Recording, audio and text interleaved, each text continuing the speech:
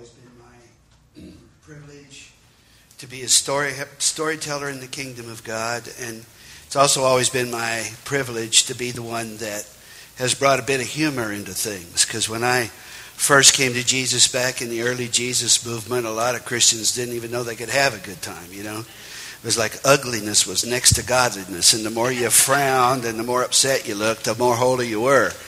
And, I came from a world where we were always looking for a good time. And so coming into a world where everybody was supposed to be saved and joyful and filled with the Holy Spirit, to see them all looking like they died a week ago and didn't have the guts to lay down anywhere was a bit confusing for me. I remember what Papa John Wimber said when he first started going to church. He went in and he said, "Okay, when are we going to do the stuff?" And the deacon said, "Well, we don't do the stuff anymore."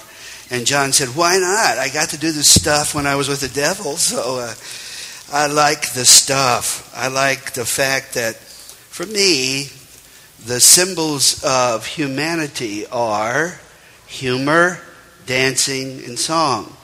Because we're the only ones of God's creatures that can do those things. And there are animals that do a very kind of a ritualistic dance when they mate, but it's not something they do consciously, it's just instinctively. And there is music all around us if we take the time to just stop and listen, but we're the only ones that actually sing on purpose. And we're the only ones that actually sit down and draw from God to create songs. And we're the only ones that get a joke. There are a lot of animals that make ha-ha noises, but they're just noises. We're the ones that actually get the jokes. I mean, people say that what makes us human is opposable thumbs, but apes have opposable thumbs. They can communicate. They even use tools, so it can't be that. It has to be something else that makes us human. Well, what is it that's unique about us? We dance, we sing, and we get a joke. Hallelujah. I'm good with that. Amen? Praise the Lord. Oh, well, this is a little something I have here in my I don't know what this is. It's just been something I've been keeping for, the first entry is 2005. So this is about grace. I'm a big grace person, okay? Now God, they say, has three characteristics that are absolutely immutable. One, he's just. Two, he's merciful. And three, he's gracious. And I have studied that, and I am really impressed with the fact that God has a DNA that makes him just. He is just. I mean, that is one of the definitions of who God is. He is just. Well, in order to be just, you have to have the DNA of mercy, because there is no justice without mercy, and there is also no mercy without justice. Okay? So God is merciful and God is just, but he extends grace to us because he wants to. Grace is unmerited favor. Therefore, it has to be a gift. And so God has to decide to give us grace. And he has decided to give us grace. And he has never, ever, ever, ever rescinded the decision to love us that much. So I'm a big grace dude, okay? I'm a big dude, period, I'm getting bigger and bigger. The older I get, see, all of this used to be up here, I'm not really fat. I'm just a victim of gravity, But it's getting pretty rough, I got to say. I've decided to quit fighting the battle. I'm 65 this year. I've been fighting my weight all these years. I decided to quit fighting. I just made a friend out of my stomach and named it. This is Rufus. Rufus. Everyone, Rufus. Problem I have now is Rufus sort of has a mind of his own. He jerked me out of bed the other day. I was sitting, I guess I was laying a little close to the edge, and I rolled over, and Rufus bailed out. And jerked my little self right out behind him, So I got to get him under control. I thought, well, it'd be nice if I jogged a little bit. Maybe I could change Rufus to Reggie, which just sounds like a smaller name, doesn't it? Rufus, Reggie. So I was going to change Rufus to Reggie. I went out. I got about 4 trots into my jog, and Rufus jumped up and slapped me in the face. And he said, "What are you doing? Go eat a cookie and watch Oprah." So I guess we're pretty much out of luck here. So, I know that when I go off on these rabbit trails, you think to yourself, well, he's going to lose his place because he's a gray-headed old man and they're forgetful. And I'd just like to say, if you don't mind, for the grayheads in the audience, I'm going to go ahead and blow our cover. We're not forgetful. We just don't want to do what you people say. And it's just easier to say, I forgot, than argue with people that don't have a clue. Amen? Anyway, because see, all your life you know what you know, but when you get in your 60s, you realize what you don't know. So knowing what you know makes you smart, but knowing what you don't know makes you wise. Amen? Woo! That's why grayhead is a sign of wisdom. Grace. I love this. Got this out of a little magazine called Weavings, which I really enjoy. Grace not only follows the judgment of God, but precedes it. In other words, we think that we're given grace after we've messed up. And grace is something that keeps us from being punished the way we ought. But the truth is, that's mercy. That's not grace. Grace is unmerited favor. So you don't get grace after you've messed up. You get grace all the time. Yes. Grace not only follows the judgment of God, but precedes it. Grace comes to us before birth and sees us through. Grace is the context in which creation lives and moves and has its being. We dwell in it. We float in it. We are saved by it again and again. And so we can risk and venture and fail and fall because we fall into the arms of a gracious God who always allows us to try again. I like that. Very much, very much. This one is from the Lindisfarne section of the Anglican Digest. We're not citizens of this world trying to make our way to heaven. We are citizens of heaven trying to make our way through this world. That radical Christian insight can be life-changing. We are not to live so as to earn God's love or inherit heaven and purchase salvation. All those things are given to us as gifts bought by Jesus on the cross and handed over to us. We are to live as God's redeemed, as heirs of heaven, and as citizens of another land, the kingdom of God. We live as those who are on a journey home, a home we know will have the lights on and the door open and our Father waiting for us when we arrive. That means in all adversity, our worship of God is joyful. Our life is hopeful. Our future is secure. There is nothing we can lose on earth that can rob us of the treasures God has given us and will give us. I love that. Amen? Now, I must say, there are some verses of Scripture. I'm very rarely confused by Scripture anymore. And I think I've been given a great gift by God in that I get it. You know, I read it, and I don't try to make it real complicated. And, you know, I don't try to read stuff into it that's not there. And I don't try to twist it around to fit some prophetic word that I think I got, which isn't really prophetic. It's just pistachios. So as a result, I don't have a lot of confusion about what the Word says because I'm one of those people that believes the Word means what it says. So, you know, I read it and I'm very rarely confused by it anymore. And I'm thankful to the Lord for that because I got to say, you know, when I got saved, well, let's just say the 60s were very good to me. I know they were because I don't remember them at all. And, yeah, they say if you remember being at Woodstock, you weren't there, you know, so... Anyway, 60s were very good to me. I did a lot of how do we call it today? Controlled substances. And they had no effect on me whatsoever. So, wasn't that funny? I love it when I do that. People are always so shocked. I see everybody go, you know, so that was just a Joe Cocker moment. I'm okay. And if you don't know who that is, it's just because you're too young to know. Anyway, which is actually sad. But anyway, there are verses of Scripture, though, even though I understand them, that are really, really hard to do. How many of you know that there are scriptures that are hard to do? Well, the Lord never ever said this was easy. He just said it was possible.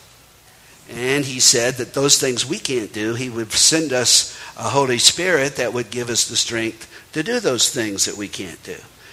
Actually, last night our reading was from John 14, where the Lord was saying, "These works you shall do, and greater works you shall do, because I go to the Father." But right above that, he had told them, "I go, and I will send you a Comforter, who is the Holy Spirit." So the reason we can do the things that Jesus did, and even greater things than Jesus did, is because he has sent us this Comforter and this Helper called the Holy Spirit. So even though some of this stuff is hard, we can do it. You know, there's a verse of Scripture in Deuteronomy. It says, this is not too hard for you. You don't have to go to heaven and get it so that you can do it. You don't have to go to a far land and get it and do it. No, the Word of God is very near to you. It is in your heart and in your mouth so that you can do it. All right? So when people say, "Oh, I'm sorry, it's too hard," I go, well, I got a choice of believing you, or I have a choice of believing the Lord, and guess what? You know, so anyway, so it says it's not too hard. Doesn't mean it isn't hard. It just means it isn't too hard. It doesn't mean that it's easy to do. It just means that it's doable. Amen? We get this cotton candy idea of what it is to be filled with the Holy Spirit, and somehow we have this big pink cloud we're floating over all the world's adversities on, and nothing's supposed to touch us, and no rainy days are supposed to come, and we're not supposed to have any valleys. We even invented theology to cover all of that. Problem is, that's not true. It doesn't work, and you get very confused when you have that theology and go through stuff that's unexplainable and yet undeniable. Amen? The stuff that takes your breath away. Young people, I love you guys because you're so smart. I mean, you absolutely know everything, and you're prepared for everything, and you're not going to make any of the mistakes that we made, you know, and you're prepared for life. I mean, you have your pith helmet on so the sun doesn't get you, and your skeeter net on so life doesn't bite you, and your long gloves on so you can handle the roses and ignore the thorns. I mean, your guys are cool. You have your long sleeves on so you don't brush up against anything nasty. You have your snake boots on so that nothing can bite you from the underbrush, and you are 16 years old and ready for anything. An immortal, absolutely super intelligent human being, and you take one step out into the world and find the rake. Bam! You know?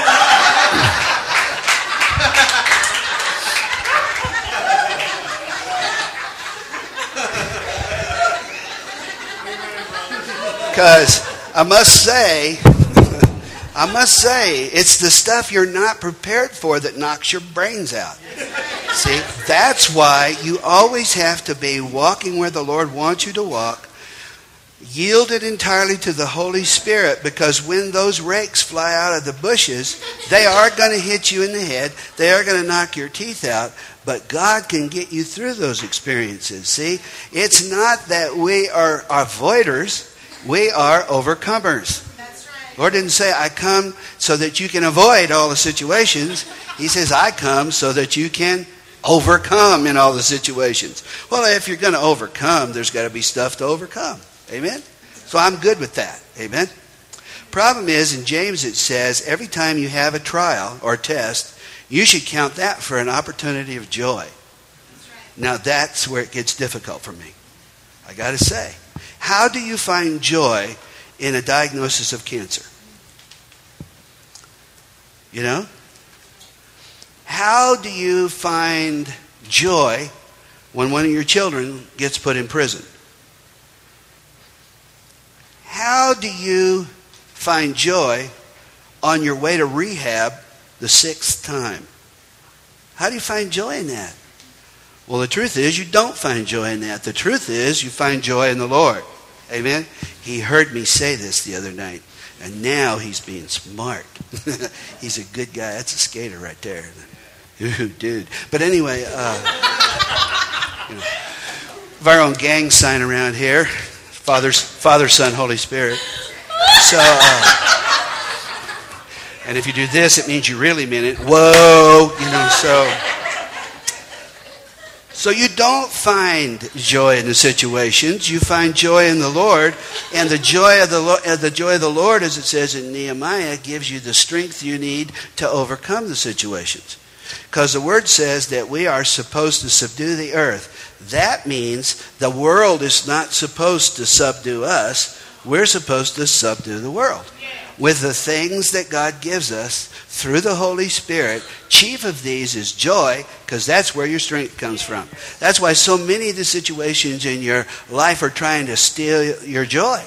Because you can have the Word, but if you don't have joy, you can have the Spirit, but if you don't have joy, you can have all the knowledge you need. If you don't have joy, you can speak in tongues, and it's just a clanging cymbal and a noisy thing unless you have the love and joy of the Lord, because that's where the strength and all those things come from. Amen? I mean, having those things without joy is like having a gun without bullets. It's a very nice thing. If they get close enough, you can club them over the head. But anyway. So, you find joy in the Lord. Gives you the ability, as James says, to endure the situation. And the endurance that you experience in these situations brings you toward perfection. And the perfection is discernment of the will of God for your life. The more times you overcome, the more of the will of God is exposed to you, the more you have a chance to follow the will of the Lord, and the Spirit and the joy in the Spirit gives you the ability to do that. My son, this is going to be a modified story. I have 8 children. I have 6 daughters and 2 sons. I have 16 grandchildren and 2 great-grandchildren. Innumerable nieces, nephews, sons and daughters in the Lord, and for most of the world, I'm known as Pappy. Even if you get on my Facebook, if you get on my Twitter. Well, she tweet on Twitter. Why don't they call it Twitter? Well, why don't they call it Tweeter? Because you tweet. So you're not a Twitter. You don't go on there and twit. Although I do tweet to some twits, if you know what I'm saying. And some of those twits tweet back. What a tweet. But anyway, so if you go on my Twitter, if you go on my Facebook, MikeWarnke.org, that's my website. If you go any of those places, you'll find me posting all the time, and I'll always sign Papa or Pappy, depending on which group we're talking about. So I enjoy being a parent. I enjoy being a grandparent a lot more, because grandchildren are given to us by God to get even. Because we will let you do anything. Amen? Because we know it aggravates your parents. And we are just getting even, I had a daughter, my daughter Michelle, honey, if you're online today, you were that kid that always said why. I could say you can't have that. You'd say why. I'd say you can't wear that. You'd say why. I'd say you can't car date at 6. And you'd say why. You can't wear makeup when you're 4. And you'd say why. You can't eat that why. You can't have that why. You can't date him why. And I told you, as a good parent, you wait until you have children of your own, and then you'll know why. Well, they're grown now, but she had 2 little girls, and they were full of it, man. One went 90 miles an hour this way, and the other one went 90 miles an hour that way, and they could clear a standard-sized room in 3.7 seconds, They're actually in the Guinness Book of World Records, And she'd be running around going, quit that, stop that, put that down, leave that alone, don't do that. You'll hurt yourself, you'll burn yourself, you'll get dirty. Keep that thing out of your hair, keep your finger out of your nose, pull up your dress. No, put down your dress, don't do that, quit. Stop. And then she'd look at me and help me, and I'd go, no.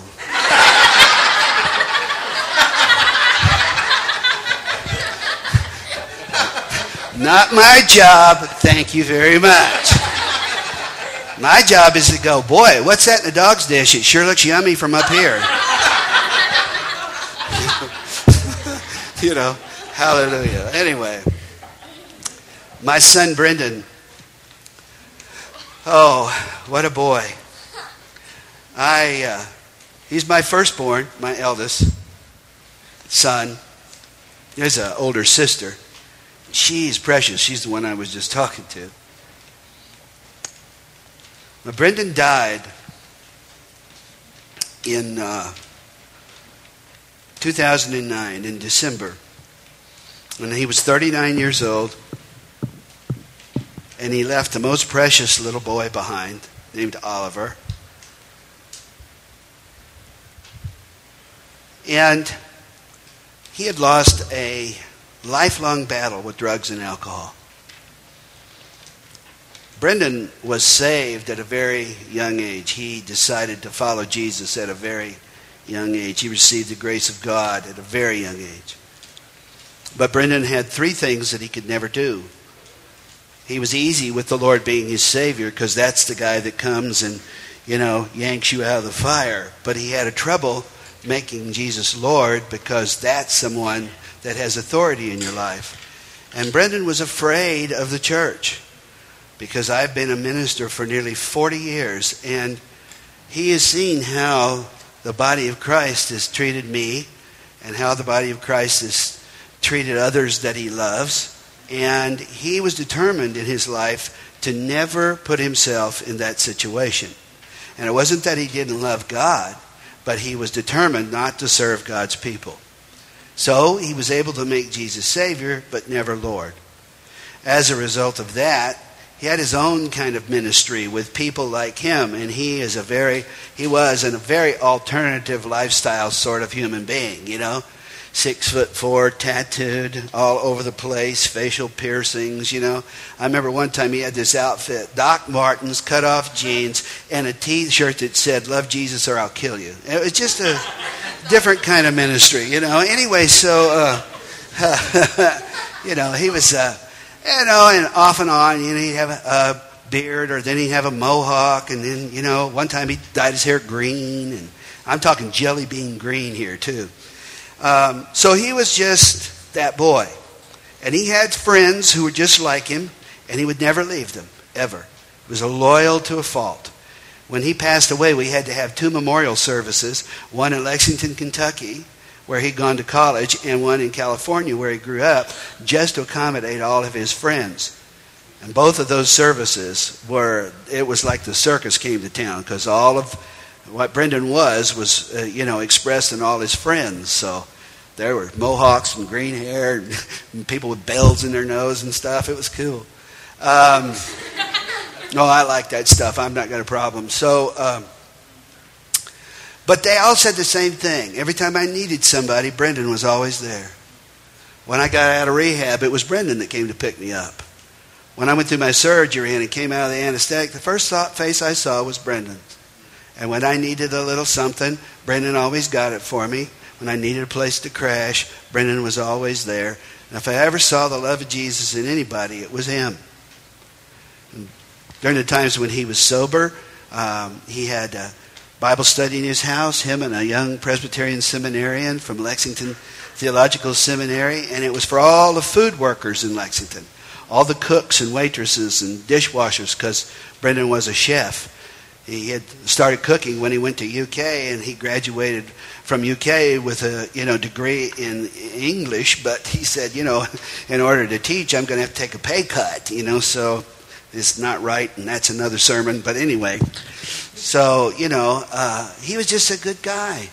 But his friends and their problems would drag him down, and he would get involved. He would get tired. He wouldn't pay attention to what he was eating and stuff, and he would get depressed. Now, for Brendan to get depressed is a very major thing because he had bipolar disorder.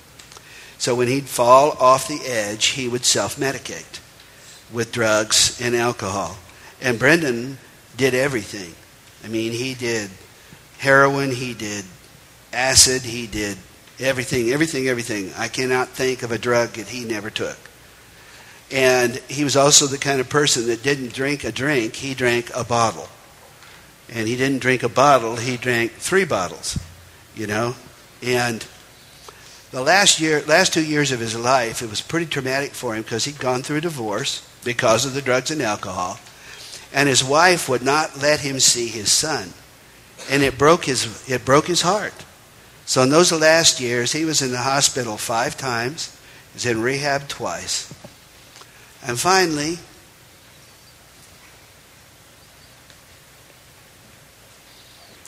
he passed away. Finally, he went into the hospital the last time out in California. And he passed away. He was in a coma for about a week. Then he came out of his coma for about a week, which wasn't supposed to happen. Then at the end of the week, he went back into his coma. He never came out of that coma. And he died in a really sweet little hospice with real beds and real people and no white walls and no chrome and no Naugahyde. And for a lot of reasons, there's a lot more to this story. I'm just not going to take your time this morning to tell it. But for a lot of reasons, that morning, when he passed, 3:20 in the morning, when everybody converged on the place, I was the first one to get there. There's a lot of reasons for that. And someday when I have lots and lots of time, I'll tell you why. But in the beginning, right after he passed, I was alone with him. And I went into his room, I sat down, I closed the door, I threw back his sheets, and I grabbed hold of his feet. He was still warm. And I prayed like I've never prayed in my entire life. And he just grew cold under my hands. And I was angry. I was very angry. I did something I never do. I asked why. There's no answer to the question why. The only answer to the question why is because. You don't ask why, you ask what. What do I see? What do I get? What do I need to understand? What are you saying to me, Lord? Not why. But I ask it. I said, why are you doing this to me? How could you do this to me? I've served you for over 40 years, Lord. Good days, bad days, up days, down days, mountaintops, valleys, rain, snow, shine, all of it. And my reward is a dead son?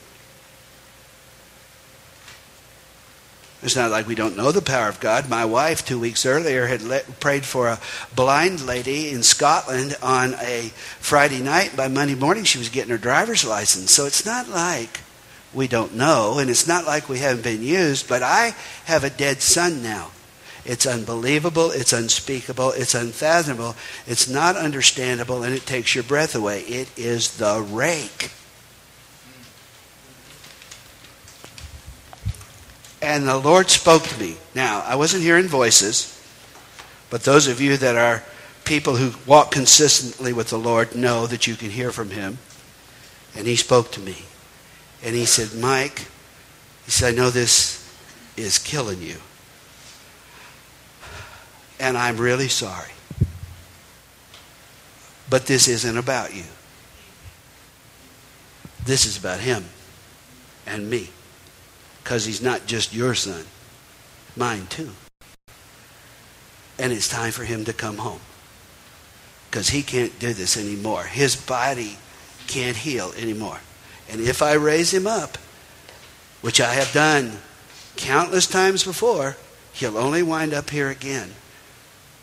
Brendan used to look at me. He'd be so stoned he could hardly talk. And he'd go, you know what, Dad? One of these days I'm going to have a testimony. So that morning the Lord said, I can't see you suffer anymore. I gather you to myself. I'll take you home.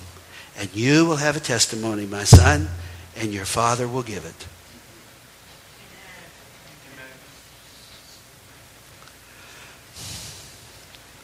And I looked at him and I said, you have never done one thing I ever wanted you to do, my son.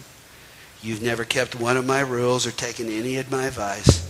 You never lived your life according to the way I saw fit to tell you to live it. And none of that changed your DNA one bit. You are Brendan Michael Warnke. You were born Brendan Michael Warnke. You leave here Brendan Michael Warnke. And all of your mistakes never changed that. And the Lord spoke and said, sort of like me.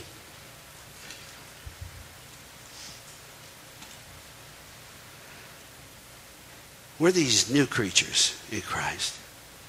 And we are imperfect. stumbling toward the cross with the light that we have today. And all our mistakes and all our foibles will not change our DNA, nor erase the grace of God in our lives. Brendan came into this world, my beloved son, and he left this world, my beloved son. Amen. His mistakes did not change who he was, and his mistakes didn't rob him of his salvation. His mistakes just caused him to die at 39. See, the Bible says the wages of sin is death, and I always thought that was some sort of spiritual imperative. But the truth of the matter is the wages of sin is death. Again, the Bible means exactly what it says. When the Lord tells you guys that he doesn't want you to engage in certain things, he's not trying to rain on your parade or blow your party. He just doesn't want you to die before you get old enough to get your blessings. You know what I mean? I mean, it's real simple here.